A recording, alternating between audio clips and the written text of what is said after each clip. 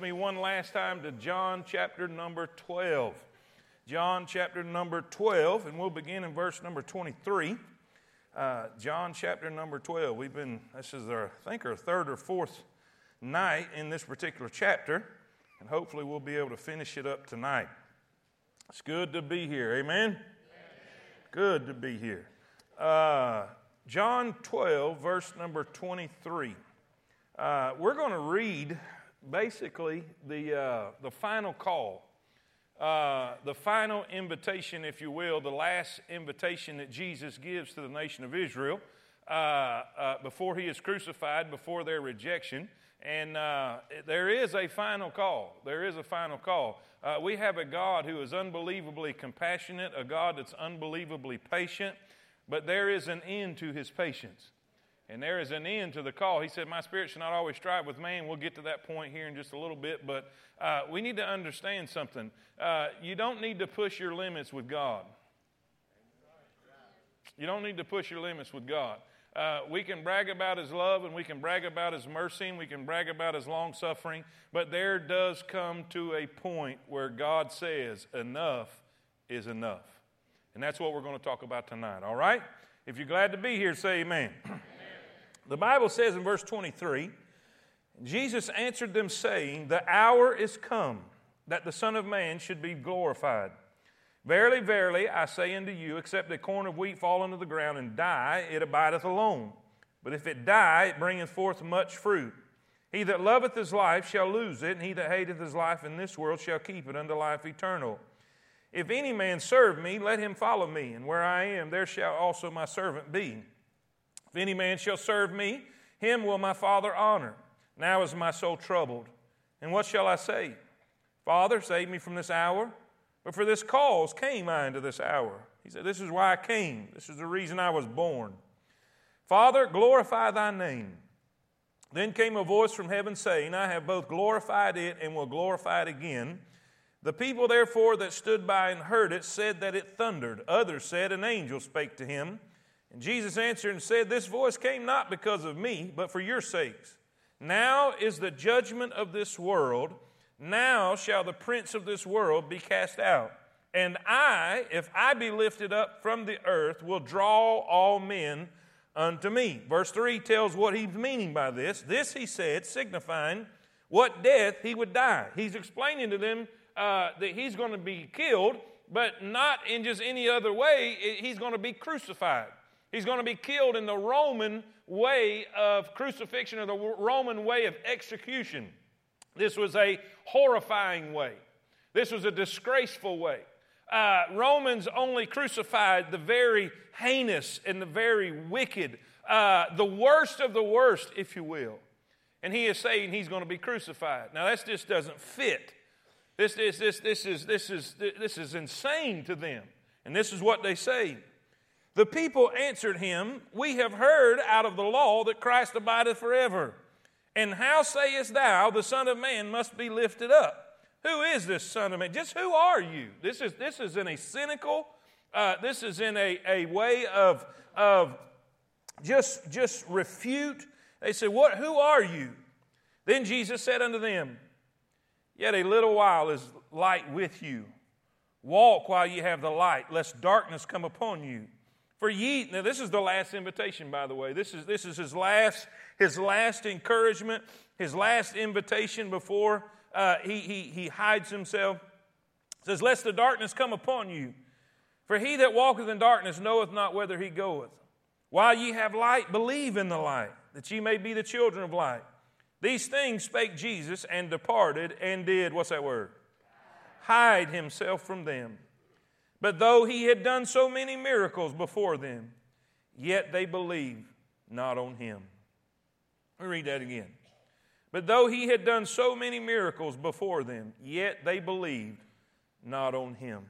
Father, thank you, Lord, for your blessings, your kindness, your mercy. Lord, thank you for a time and a place that we could come into your house and worship you and study your word and to grow and to be discipled. Father, I pray that you'll bless everybody that's here. Lord, there's 100 things they could have been doing tonight, But Lord, yet they took time out to be in your house, to be educated, to grow, to learn, to be edified. And I pray that you'll bless them for that. Lord, help me to help them. Lord, you know my weaknesses, you know my frailties, and you know how much I need you, and I need your Holy Spirit. And I stand before you humble, and I stand before you needy, in desperate need of the unction from on high. God, I pray that your perfect will be done. And Lord, we'll thank you for it. In Jesus' name we pray. And all God's people said, Amen. All right, if you will be seated, I want to do this in the beginning of the study, in the beginning of the lesson tonight. I want to reminisce a little bit. And when I say reminisce, I want to kind of go over what we've covered all the way back to John chapter number 1 and coming up through what we have studied so far up until this point. And now, the point that we're up to is the last week of Jesus' life. If that makes sense, say amen. You understand that? We're in the last week of his life. We're in the last days of his life. We're in the last hours of his ministry. He's fixing to be arrested. He's fixing to be tried. He's fixing to be mocked. He's fixing to be beaten. He's fixing to be crucified. He's fixing to die for the sins of mankind. All of this is fixing to take place, but there's a lot that's taken place up into this. Matter of fact, a span of years, of 3 years leading up to this point. He presented himself for baptism with John Baptist. If you'll remember, his cousin John Baptist is there preaching, and he is ministering there at the Jordan River, and he is preaching, repent, for the kingdom of heaven is at hand. And now here comes Jesus, and Jesus has baptized him. John presents him to the world. He says, "Behold the Lamb of God, which takes away the sins of the world." This is him. He said, "You've wondered who I am? You wondered if I'm the Messiah?" They asked John, "Are you the one we've been waiting on?" He said, "Nope." He said, "I'm baptizing with water, but there's one coming after me whose shoe latchet I'm not even worthy to latch." He said, "I baptize with water, but there's one coming that's going to baptize with fire in the Holy Ghost." Amen. Talking about judgment and salvation. So that judgment is going to come in salvation. Some you're going to get saved. Sometimes you'll get baptized. Some of y'all are going to be baptized by fire. You're going to face judgment. And then one day here he comes. Jesus comes. And he said, "That's him. That's the one I've been talking about. That's the one I've been preaching about." He has a recognition of who the Messiah is. Not only that, there is a confirmation from the Father. The Spirit of God descended as a dove and lit upon him. And that was the sign that was given to John Baptist in the wilderness when he was preparing for his ministry. And God specifically said, when you see the Spirit descend as a dove and light upon him, you'll know that's him. So he saw a physical sign, the dove descend and light upon him. And then he heard the voice out of heaven saying, "This is my beloved Son in whom I am well pleased." Are y'all with me? So he's presented. He's presented to the world. He begins his ministry. He goes into the wilderness and he fasts for 40 days and he conquers sin. He overcomes temptation, the temptation of the devil. The devil tempts him 3 times in 3 different ways. He was in all points tempted as we are. What is sin? All sin is in 3 categories: the lust of the flesh, the lust of the eyes, and the pride of life. So in all sin he was tempted and yet overcame it by the word of God. Say amen. It is written. It is written. It is written all 3 times. He gained victory in the situation. He begins his ministry. The very first miracle that he ever performs, we have it recorded in the book of John. He turns water into wine. He takes, and by the way, we got to see some of the vats that was used with the water when we was in Cana of Galilee, which was really cool. But we see that is the beginning. That is the beginning. And I want to do this. In the very beginning, I want to kind of show you what the people had. The privilege they had. The privilege of experiencing Jesus. Experiencing his life. Experiencing all the things that was surrounded by Jesus in these ways. And I put this as a point, the testimonies. The testimonies. The testimony is a witness, correct? The testimony is a witness. So what witnesses did he have of who he said he was? All right? To his authenticity, to his being who he said he was, the Son of God. Well, if you look under number 1, the testimonies, I want you to write this down. This is the privilege they had. and the experience they had. So, we find they had the privilege of seeing his ministry. Write that word down, his ministry. His ministry. Man, he ministered to everybody. He ministered to sinners. The matter of fact, that's what began the trouble, because he would sit and eat with sinners. He would sit and eat with the outcasts. He received the complaint they had against Jesus. He receiveth sinners. He receiveth sinners. He's hanging out with people he shouldn't be hanging out with. If he was holy and if he was righteous, he wouldn't be with that crowd. Well, they did not understand who the Savior was. But he ministered to sinners. He ministered to bad people. He ministered to crooked people. He ministered to wicked people. He ministered to people other people wouldn't go to. Are y'all with me? Not only ministered to sinners, he ministered to small people. They tried to keep the little children away, and he said, ho. Matter of fact, he got an attitude about it. If you'll read the context, he got upset with his disciples when they tried to push the little people away, the children away. He said, suffer the little children to come unto me, for such is the kingdom of heaven. Listen, he cared about the little people. He cared about the sinners. He cared about the small. He cared about the suffering. He would see people suffering, and he always had compassion on them. He always seen the people. He cared for the sick. He fed the hungry. He was, watch this now, he was attracted to needs. Listen, you say, I'm a needy person. Well, that makes you real attractive to him. He fed the hungry. Listen, he healed the sick. He mended the broken. He forgave the sinful. Listen, the most significant thing he said about the man that was lowered in the house with him in Mark chapter number 2, he says, your sins are forgiven you. Take up your bed, rise up and walk. And he said, I said this so you can know I can forgive sin. Are y'all with me? Man, they had the privilege of seeing his ministry. I love seeing ministers. Which they've always been my heroes. I never had ball players on my wall. I never had posters of basketball players or football players. That song, My Heroes Have Always Been Cowboys. My heroes have always been preachers. That's who I grew up around, and that's who I seen. And man, I love to see ministers who cared. I love to see ministers. By the way, I shouldn't be saying this. I shouldn't be saying this because you never raise your hand against God's anointing, and you're never real positive who God's anointed is, so you better not risk it. Say amen. I don't like to talk about any of them, but there were some I'd just soon not be around.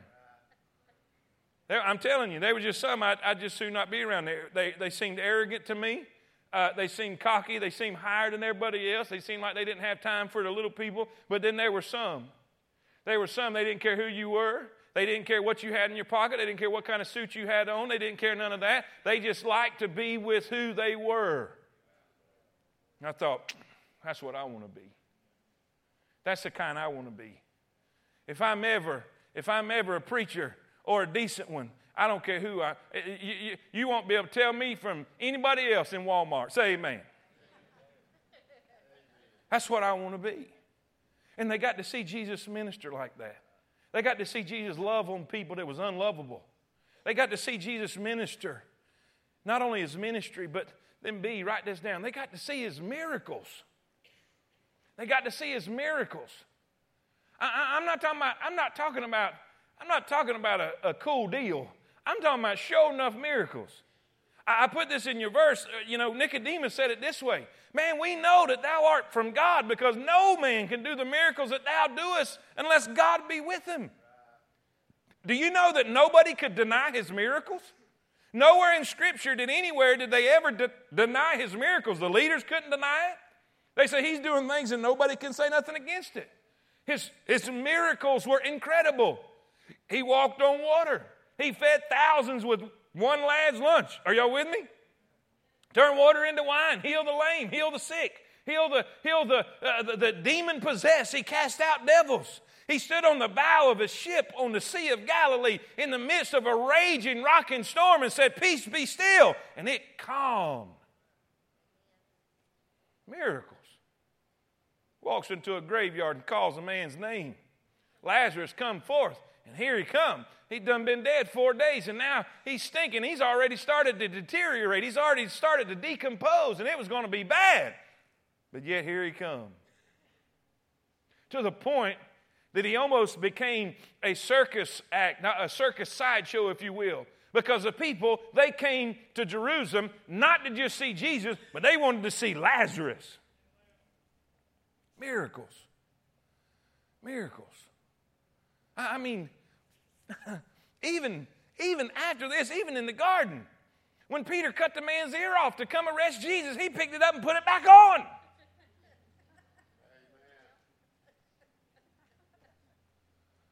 What privilege. What privilege this generation had. To the point that Jesus said, man, if I'd have done the miracles in Sodom and Gomorrah that I did in Capernaum and new places, they would have repented a long time ago.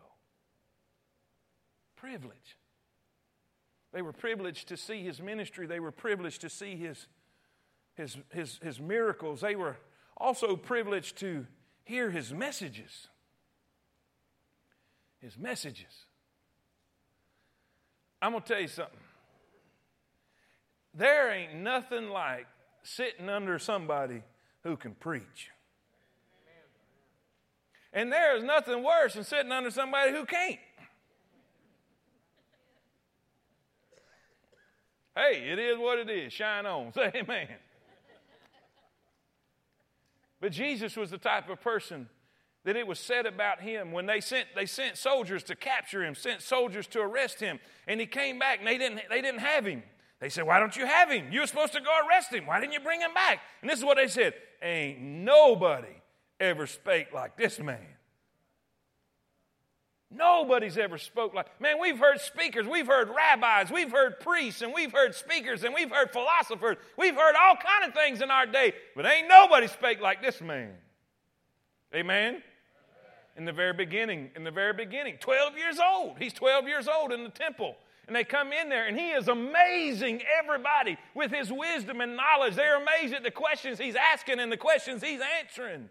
Nobody spake like this man. They were amazed that he spoke with authority. He said he don't speak like these rabbis. He doesn't speak because the rabbis will quote other rabbis, and he doesn't quote anybody. He just speaks with authority. They heard his messages. They heard him say, "I'm the bread of life." They heard him say that I'm the light of the world. They heard him say, "Listen, follow me." They heard him say, "Listen, are you hungry? Are you thirsty? I'm the bread of life. I'm the living water." They heard him say, "Come unto me, all ye that labor and are heavy laden, and I will give you rest. Take my yoke upon you and learn of me. My yoke is easy and my burden is light." Man, they got to hear him preach. They got to hear his messages. They got to hear the truth. The testimony. But then I want you to see this. Now, is everybody with me on that? Can you see this all through the book of John, all through the Synoptic Gospels? We see all this stuff. What a privilege. I mean, what a cool deal. I thought it was cool just to walk through Capernaum where he walked and be on the Sea of Galilee where he was, just to be there. And it's been, but they were there when he was there. What a, wow. Now, I'm saying all this so you could get the heaviness of what takes place. Now, let's look at the timeline. Let's look at the timeline. We're going to see these things take place in this chapter, except for one. And one of them you'll find in Matthew and Mark. So this is through the Synoptic Gospels. It happened at this time. It's not recorded in John, but I put it there because it's significant and you need to see it, okay? Here's the timeline of what we're looking at.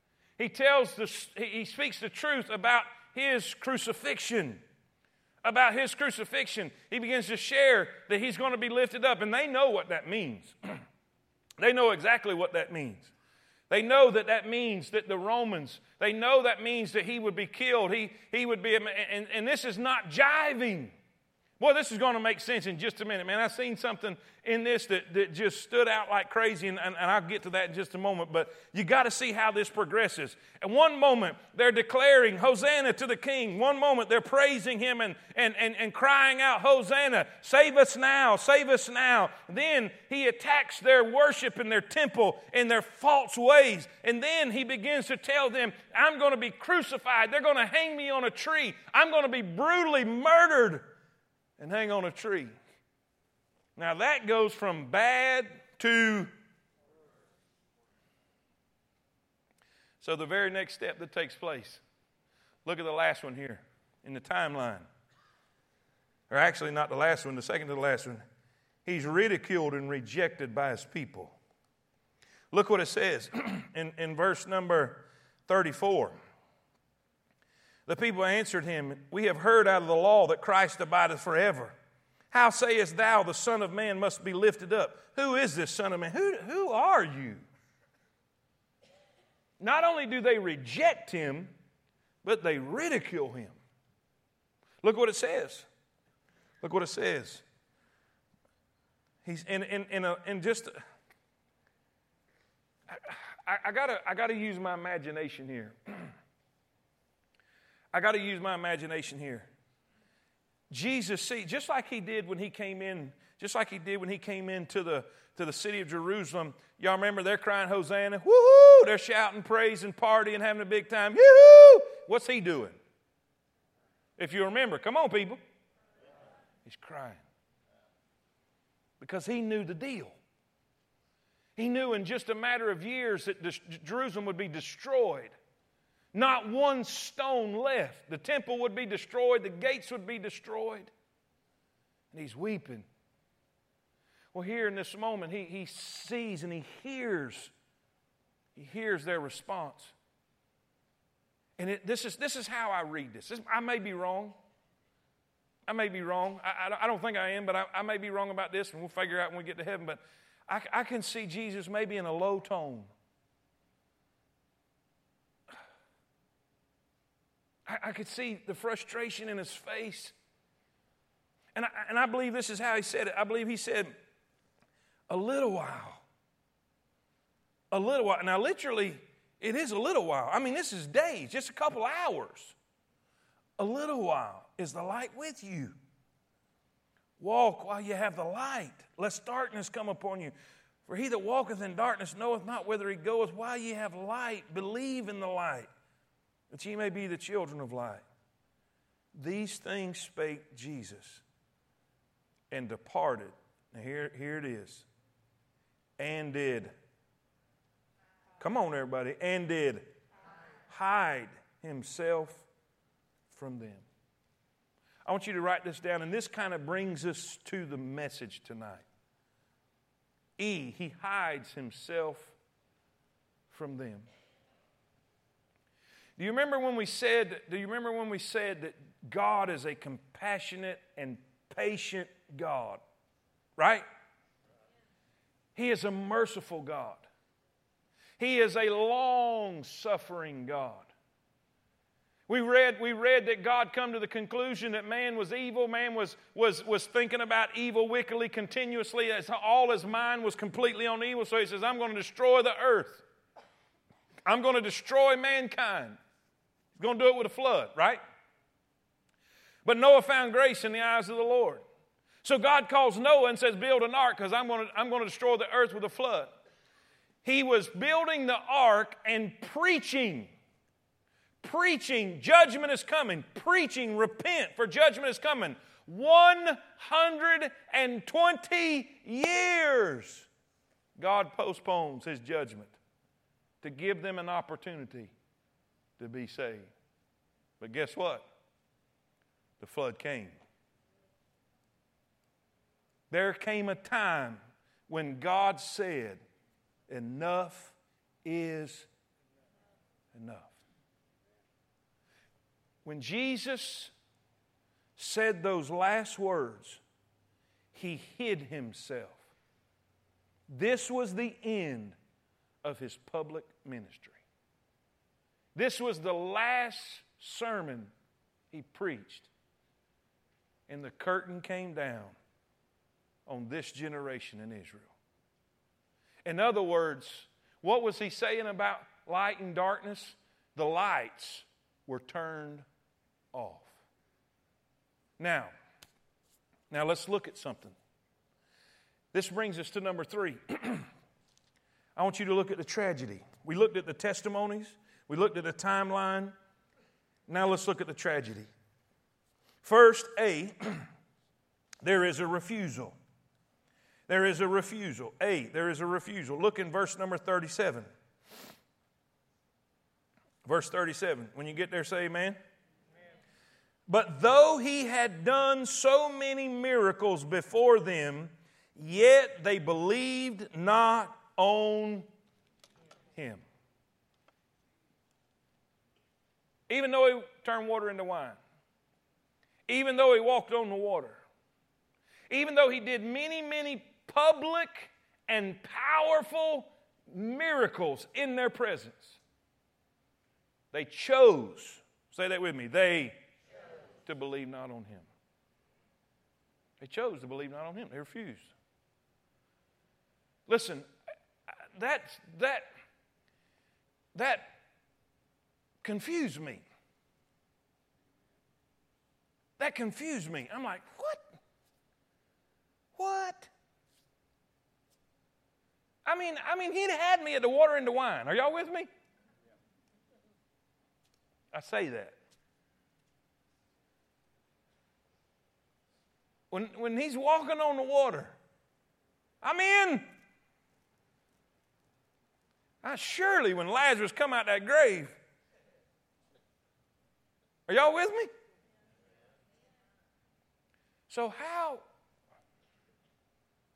could it be? And something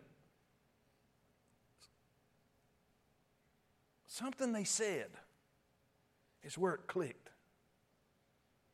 Something they said is where it clicked. Whether the Holy Spirit told me or just started to make sense to me. All right, Jesus has presented himself and backed up his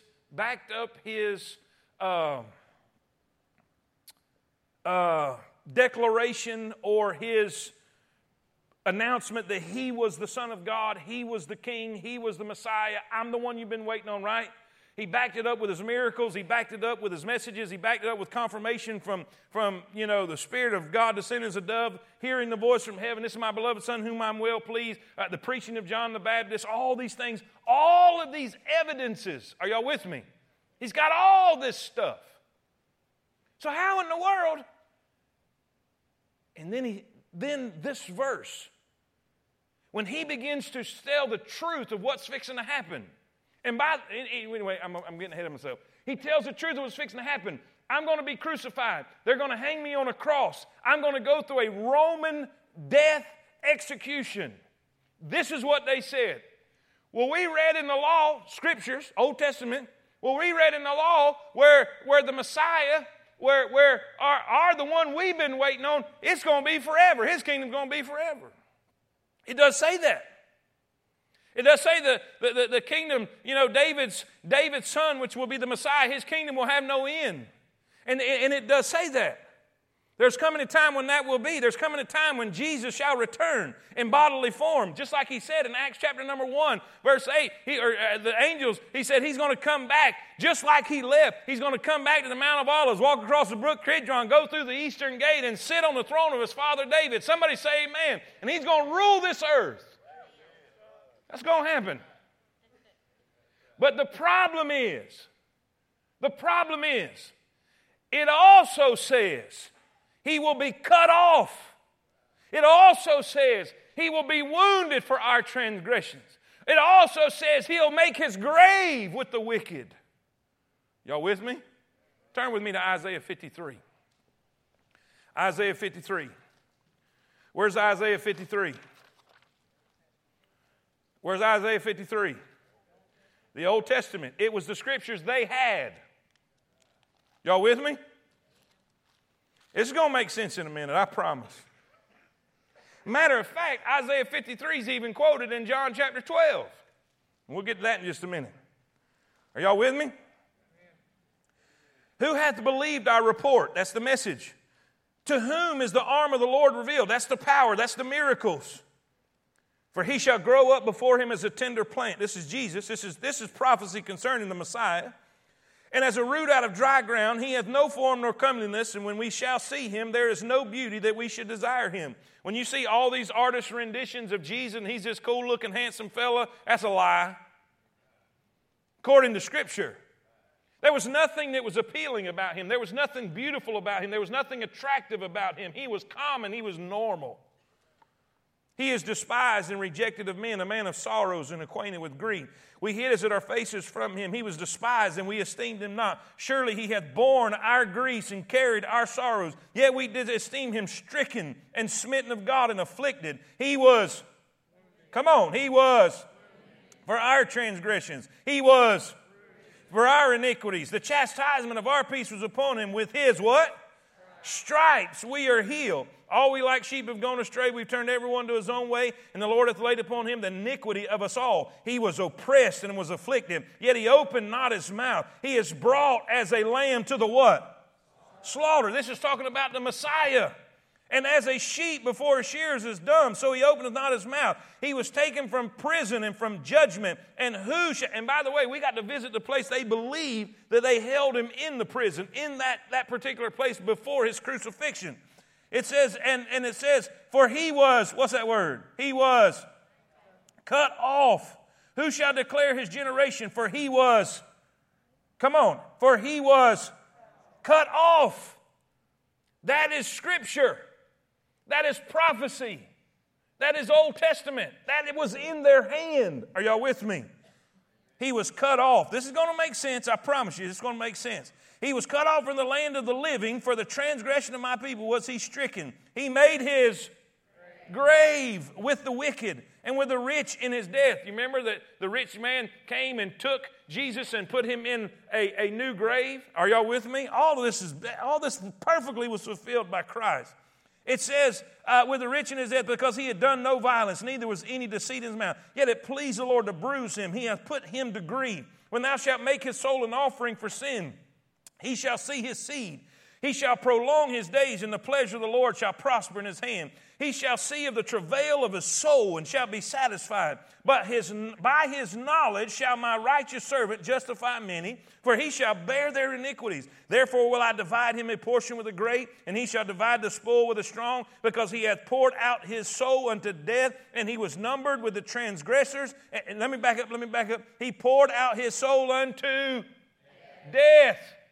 We have the word grave. We have the word death. He will be cut off. And he was numbered with the transgressors. He bare the sin of many and made intercession for the transgressors. What do we see? A refusal. A refusal. This is what clicked in my head. Yes, they were correct about the kingdom lasting forever. But they missed it.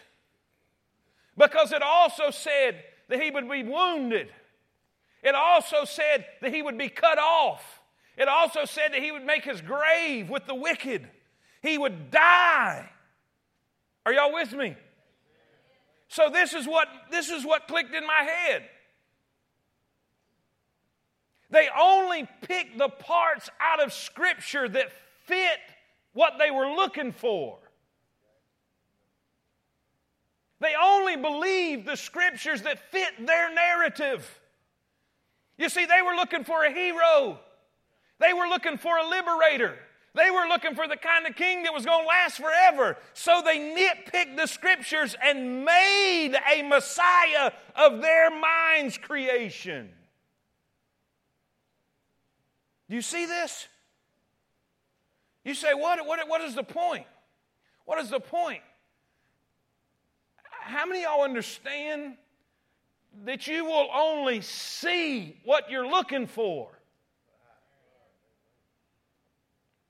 How many times have you tried to reason with people and you give them truth after truth after truth and verse after verse after verse, and they still refuse to see it? You know why they will not see it and they cannot see it? Because they're not looking for it. I've tried to speak to people about tradition and about their own heritage and their own traditions that they've made up, and they've made it so sacred and holy that they think church can't be church without the way they want it to be. And no matter how much truth you give them, no matter how much verse you give them, no matter how much scripture you give them, they refuse to believe it, and they won't see it. You know why? Because they're not looking for it. They were not looking for the God of the Bible. They were not looking for the Jesus of the Bible. They were not looking for the Messiah of the Scriptures. They had in their mind what they wanted it to be, and they only picked out of the Scriptures what fit what they were looking for. So they couldn't believe. Why? He didn't fit. You see, the Messiah we come up with, he's not going to be crucified. You getting it now? The Messiah that we've got in our head, he's not going to be sitting with sinners. He's not going to be hanging out with riffraff. They had this in their mind. It didn't fit. Jesus did not fit what they had preconceived him to be. And no matter how much truth he presented, no matter how much evidence he presented, he didn't fit what they were looking for. So, no matter how many miracles he did, they were not going to believe. You say, well, that's awful foolish. It sure is. But guess what? It's still foolish. You know what? The American church has done the same thing. And he goes on to say this. He said, if you see me, you see the Father. And I'm jumping ahead of myself a little bit, but I want to make a point while I'm here. We walked into places. I saw, last night, I saw Touchdown in Israel. Yeah, it's a show. I said, Touchdown in Israel. I must see this. I clicked on it in Kraft. What's his first name over to Patriots? You know that demonic team from Boston? Amen. Bob Kraft. I got to like the guy now. I mean, Bob Kraft took like 20 Hall of Famers to Israel. And so I'm sitting there watching it, and they go to Capernaum. I said, Tammy, come here. I was standing right there. I said, I got a picture of me and Dad right here. And it was in a synagogue that was built there in Capernaum. I said, yep, we rode that bus right by that road right there. I saw that sign. I may have a picture. And Tammy's like, and so I'm seeing all this, and then we go to these places, the Wailing Wall, and these guys are praying. They're praying, and then we go to the tomb of David, where they believe David's tomb is, and they've got stationary places where they're praying and reading scriptures there. And you know the problem is, they're not praying to the God of Israel. They've refused the Son, and if you refuse the Son, you refuse the Father, and they're not praying to the real God. They're praying to the God they've created.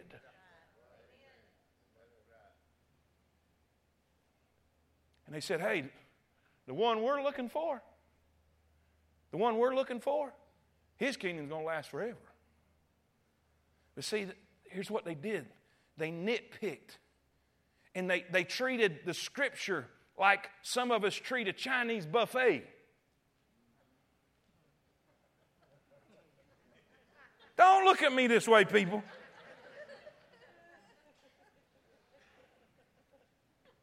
You go to one part and say, yeah, that's me. You go to another part,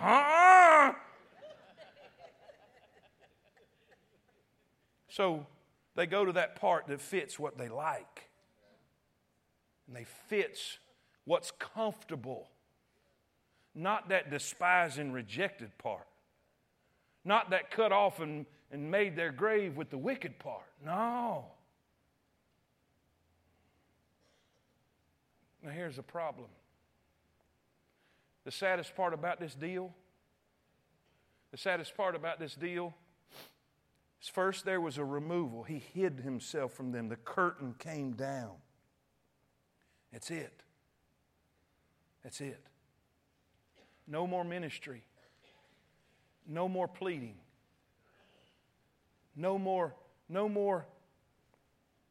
giving a message. No more requests. It's over.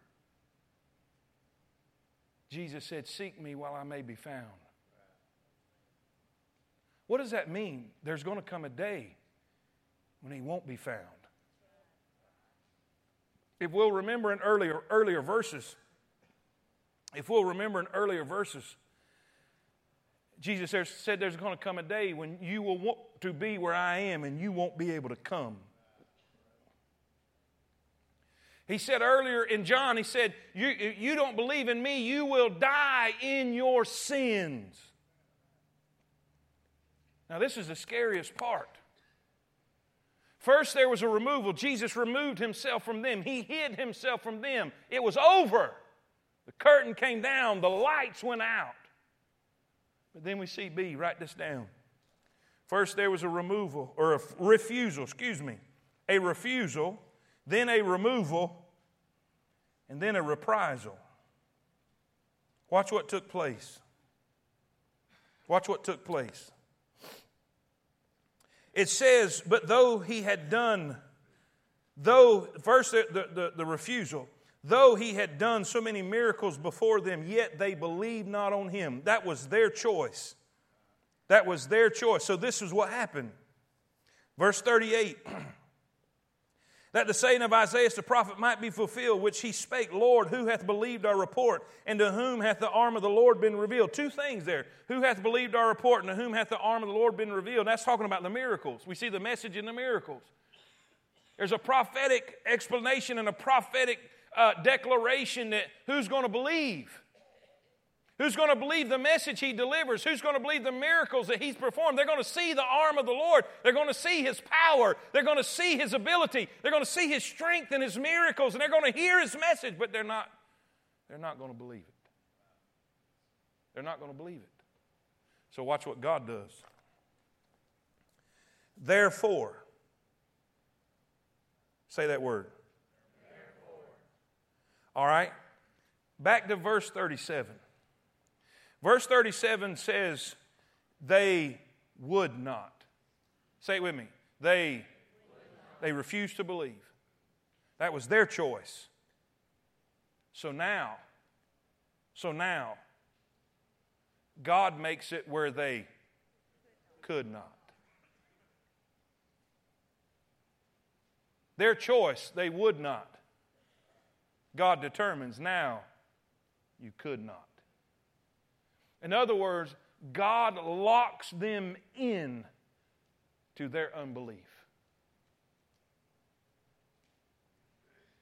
What is the point? The point is there's coming a day when God's patience will run out. He said it in the judgment. He said it in the judgment of the world when he was speaking in the book of Genesis. He said, my spirit will not always strive with man. And the word strive means to plead a cause. In other words, God said, I'm not going to put up with this forever. I'm not going to put up with this wickedness. I'm not going to put up with this sin. I'm not going to put up with this refusal and this unrepentant heart of man. I will not put up with this. But then he said 120 years. He gave them 120 years, but it ran out. I want you to look. Well, you don't have to look. I didn't put this in there because I didn't know if I'd have room in your outline, but I put it here. Just listen, because we only got like a few minutes. Listen to this. This is the nation of Israel before they're taken into captivity. God is patient with them, and God is merciful with them, and God is long-suffering them. God sent his messengers. God sent his prophets. And this is what it says in 2 Chronicles. You can write this part down so you can look it up later. 2 Chronicles 36, 14 through 20. 2 Chronicles 36, 14 through 20. Moreover, all the chief of the priests and the people transgressed very much after all the abominations of the heathen, talking about the surrounding areas in Canaan, and polluted the house of the Lord which he had hallowed in Jerusalem. And the Lord God of their fathers sent to them by messengers, rising up betimes and sending, because he had compassion on his people and on his dwelling place. But they mocked the messengers of God and despised his words and misused his prophets, until the wrath of the Lord arose against his people, till there was no remedy. Till there was no remedy. In other words, God said, enough is Therefore he brought upon them the king of the Chaldees, who slew their young men with a sword in the house of their sanctuary, had no compassion upon young man or maiden, old man or him that stooped for age. He gave them all into his hand. And all the vessels of the house of God, great and small, and the treasures of the house of the Lord, and the treasures of the king and of his princes, all these he brought to Babylon. They burnt the house of God and brake down the walls of Jerusalem and burnt all the palaces thereof with fire and destroyed all the goodly vessels thereof. And them that had escaped from the sword carried he away to Babylon, where they were servants to him and his sons until the reign of kingdom of Persia. God said enough was enough. Thousands upon thousands upon thousands of Israelites were killed or taken captive. Because one day God said, enough is enough. And at this point, 3 years of ministry, 3 years of messages, 3 years of miracles, 3 years of the privilege of having the very Son of God walking on the face of this earth. And because of their stubborn will, because he didn't fit their narrative, he didn't fit who they were looking for. They just picked pieces out of the scriptures that fit what they wanted. They refused to believe. They refused to believe in a Messiah that came up poor. They refused to believe in a Messiah who would give up and allow himself to be arrested. Even Peter couldn't figure that out. They refused to believe in a Messiah that would die, much less be crucified by Romans in a heinous way. They refused to believe in a Messiah that would forgive the outcasts and the undesirables and hang out with sinners. He didn't fit what they were looking for. And let me say this. This might not be what you came to hear tonight, but there's a reason that a buzzard finds rotten meat. And there's a reason a hummingbird finds sweet nectar. Every time. It's because that's what he's looking for. I want to know the truth. You got to look for it. Let me tell you what a lot of Christians are doing today. And I say Christians, I'm talking about religious people. They're not opening their Bible to find truth. They're opening the Bible to confirm what they already have believed in their mind. They look up Scripture to try to back up what they've already predetermined truth to be. And you will never find truth unless you're truly seeking it. And all God's people said. Listen, God, see, they went from would not to then they could not. God shut the door. God stopped. Enough is enough. God hardened their heart, blinded their eyes, that they should not see with their eyes nor understand with their ears. This is verse 40. And be converted, and I should heal them. These things said Isaiah when he saw his glory and spake of him. By the way, that's talking about Isaiah 6. In the year King Uzziah died, I saw the Lord high and lifted up. He's saying he saw Jesus. That was Jesus in that chapter. And here's another sad portion. Nevertheless, among the chief rulers also many believed on him. But because of the Pharisees, they did not. Man, y'all quiet tonight. But because of the Pharisees, they did not confess him, lest they should be put out of the synagogue. Why? For they love the praise of men more than the praise of God. You know, we got that problem today too. Here's the deal.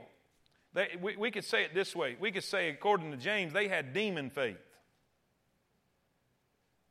They had demon faith. Nobody believes in Jesus like demons. You remember when they was in that man, we're legion? They knew who he was. Send us into them swine. Right? Demons believe. They understand. They have factual knowledge of who Jesus is. But they have not repented, and they will not surrender and submit to the Lord Jesus Christ. Jesus is not their Lord. Satan is their Lord. And these people, they had factual understanding, factual knowledge. They believed that Jesus was who He said He was. But there was something that entertained them more. There was something that appealed to them more. They would rather have men brag on than God. And if they confessed that Jesus was Lord, if they confessed that He was the true Messiah, they would be kicked out of the temple. And they just couldn't have that.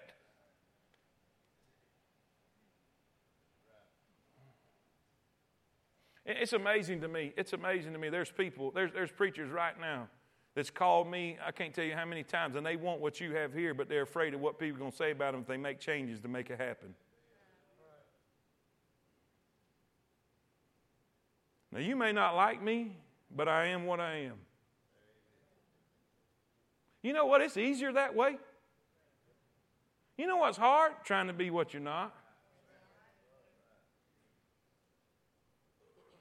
And there's going to come a day that every single person is going to stand before God and give account for why they would or wouldn't do what they did, because they would rather hear Dr. So-and-so praise them than God give them. These people refused. You see, it wasn't people that refused to believe in Him. There were people that believed in Him but would not confess Him because they were afraid what people would say about it. And you know what the Bible says? That there's a certain group of people that's going to have their part in the lake of fire? The fearful. And they refused to submit to Him as Lord and confess Him as Lord. And then Jesus says, let me wrap it up with this. Some last words that John recorded that Jesus said. Verse 44 through 50. Jesus cried and said, He that believeth on me believeth not on me, but on Him that sent me. In other words, if you believe me, you believe the Father. The Father's the one that sent me. He that seeth me, seeth Him that sent me. I am come a light into the world, that whosoever believeth on me should not abide in darkness. In other words, if you don't believe on me, you're in darkness. And if any man hear my words and believe not, I judge him not, for I came not to judge the world, but to save the world. He that rejecteth me and receiveth not my words hath one that judgeth him, the word that I have spoken. The same shall judge him in that last day. For I have not spoken of myself, but the Father which sent me. He gave me a commandment, what I should say and what I should speak. And I know that His commandment is life everlasting. Whatsoever I speak, therefore, even as the Father said unto me, so I speak. 3 things. Write this down. Here's the truth. Here's the conclusion. You cannot honor God without honoring Jesus. You cannot honor God without honoring Jesus. Now, why is that significant? I heard, and you hear politicians say this. You hear politicians say this to try to reach the religious crowd to get their vote. One particular one said that in this past mudslinging fest. He said, I'm a man of faith. I'm a man of faith. Yet believes in murdering babies. But I'm a man of faith. Okay, here's the problem. Of faith in what? But see, that is a way, let me say this, that's a cop-out. That's a way to appear as spiritual.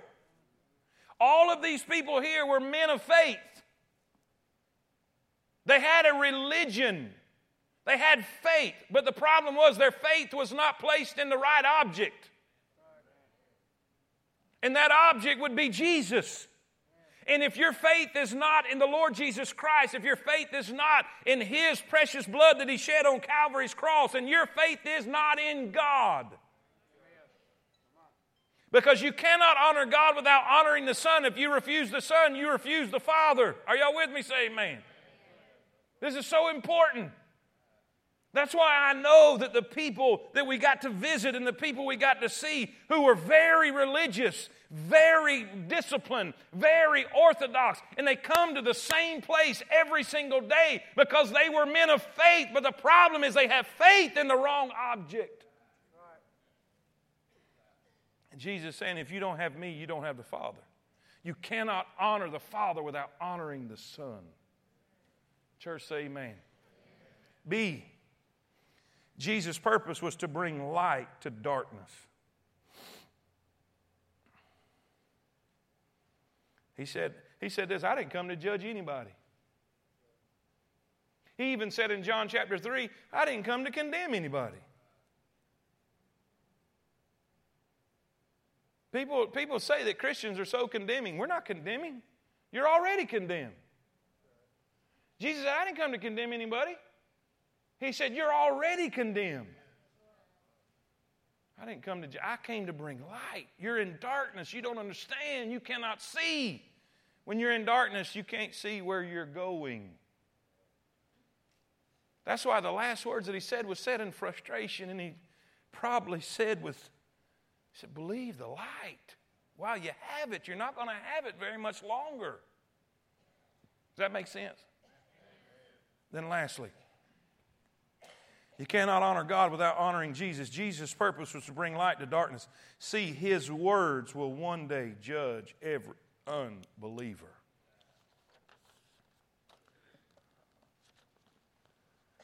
What does that mean?